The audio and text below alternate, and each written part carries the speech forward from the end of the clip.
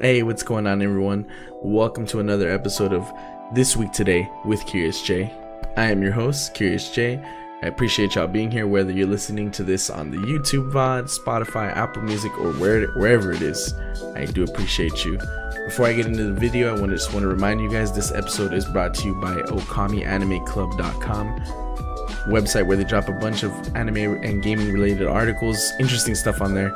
And then we got the Okami Anime Facebook page where they drop a bunch of anime memes that are super relatable, super funny. Go check them out, guys. I know you'll love it. So, as I mentioned in the last episode, I want to try keeping these a little shorter. We're going to do like 2 or 3 topics each time. And the ones I got for you today, I gotta say, I think they're pretty interesting. I kind of like them. So this Thursday, a few days ago, I made a video talking about the Pokemon Direct that came up that morning. It was going to be a Nintendo Direct, but let's just call it a Pokemon Direct. It is what it is. That's all they talked about that day. So something I missed in that episode was the fact that they gave Inteleon a gun. So the Direct had some pretty big announcements, like the fact that Rillaboom, Inteleon, and Cinderace are getting Gigantamax versions of themselves that slightly alter appearance and moveset, which I thought was awesome because you beat the game already and you have this final form in mind, and then they're going to release an expansion pass where they're like, hey, guess what? We're going to take it a step further. This is to go even beyond, to quote Dragon Ball Z.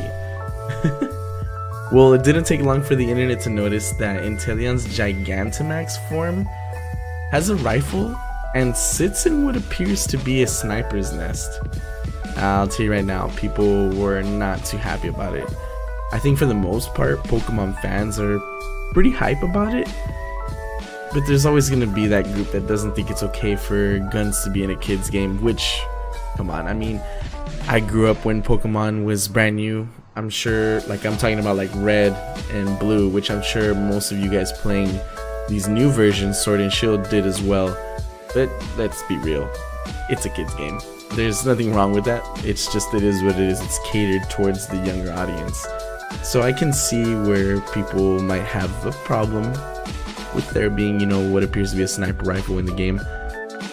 I don't want to get too deep into the politics of it, but guys, let me know what y'all think in the comment section below, because I'm kind of interested how y'all feel about it.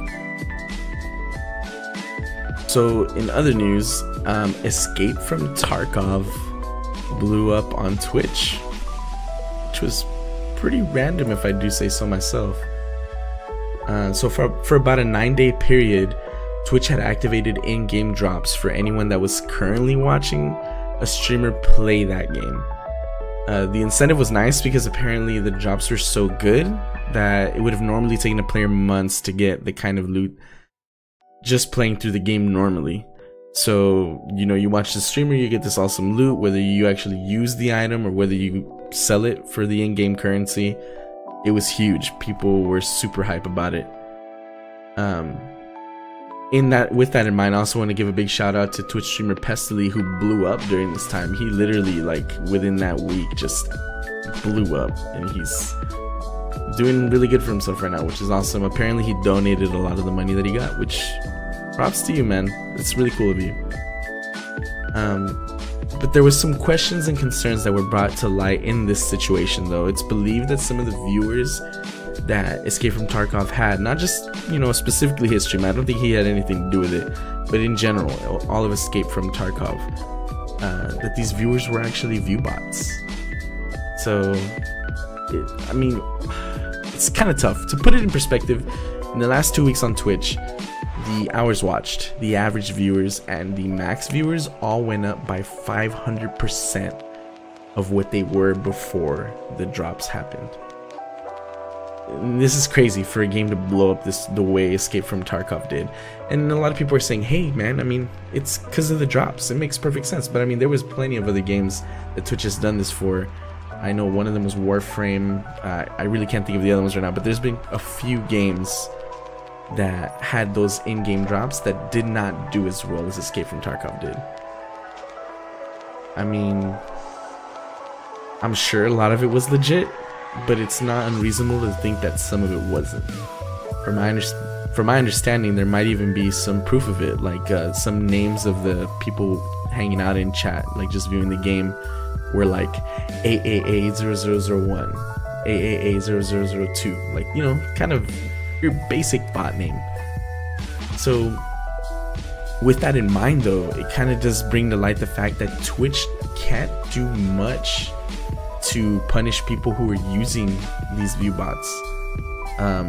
Really the only way would be kind of like the same way with an aimbot or any other kind of hack, where you either admit it on stream or you show evidence of it on stream. Say like you close out your game and bam, page in your background where you have the bot running, you know what I mean?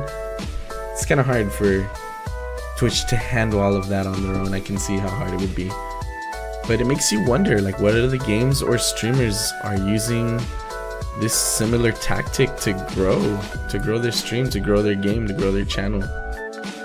Makes you think. So last thing I want to talk about, as you guys know, I always want to talk about some gaming news and some streamer news. So in this week we talk about streamer John SF, we'll just call him Johns. So an alleged MS-13 gang member threatened Johns during one of his IRL Twitch streams, which can be pretty scary, guys. So Twitch streamer Johns was walking down the street at night interacting with chat during his IRL stream when someone approaches him. Out of nowhere, a woman starts questioning what he's doing, if he's recording. Johns proceeds to tell her about his live stream when she starts telling him that North and South Koreans aren't allowed on her turf. Which, keep in mind, he admits that he's not even Korean, so it really just came out of nowhere. Which shouldn't even have been an issue in the first place. I mean, we're getting into like the racist area there, you know what I mean? So she starts yelling MS-13 at him right when, you know, kind of to interrupt him talking. And for those of you who don't know, MS-13 is a well-known gang called the Malas Salvatruchas, which is pretty huge in the United States and kind of just everywhere. So she starts yelling at him and walks in the opposite directions. Johns handled the situation pretty well, I will say. Although you can tell he was kind of confused by the whole situation, he stayed calm and luckily got away from the situation unscathed. But still, guys, these types of situations can be pretty scary. We've seen in the past before where people get mugged during an IRL stream. I mean, next thing you know, it'll be assault or worse.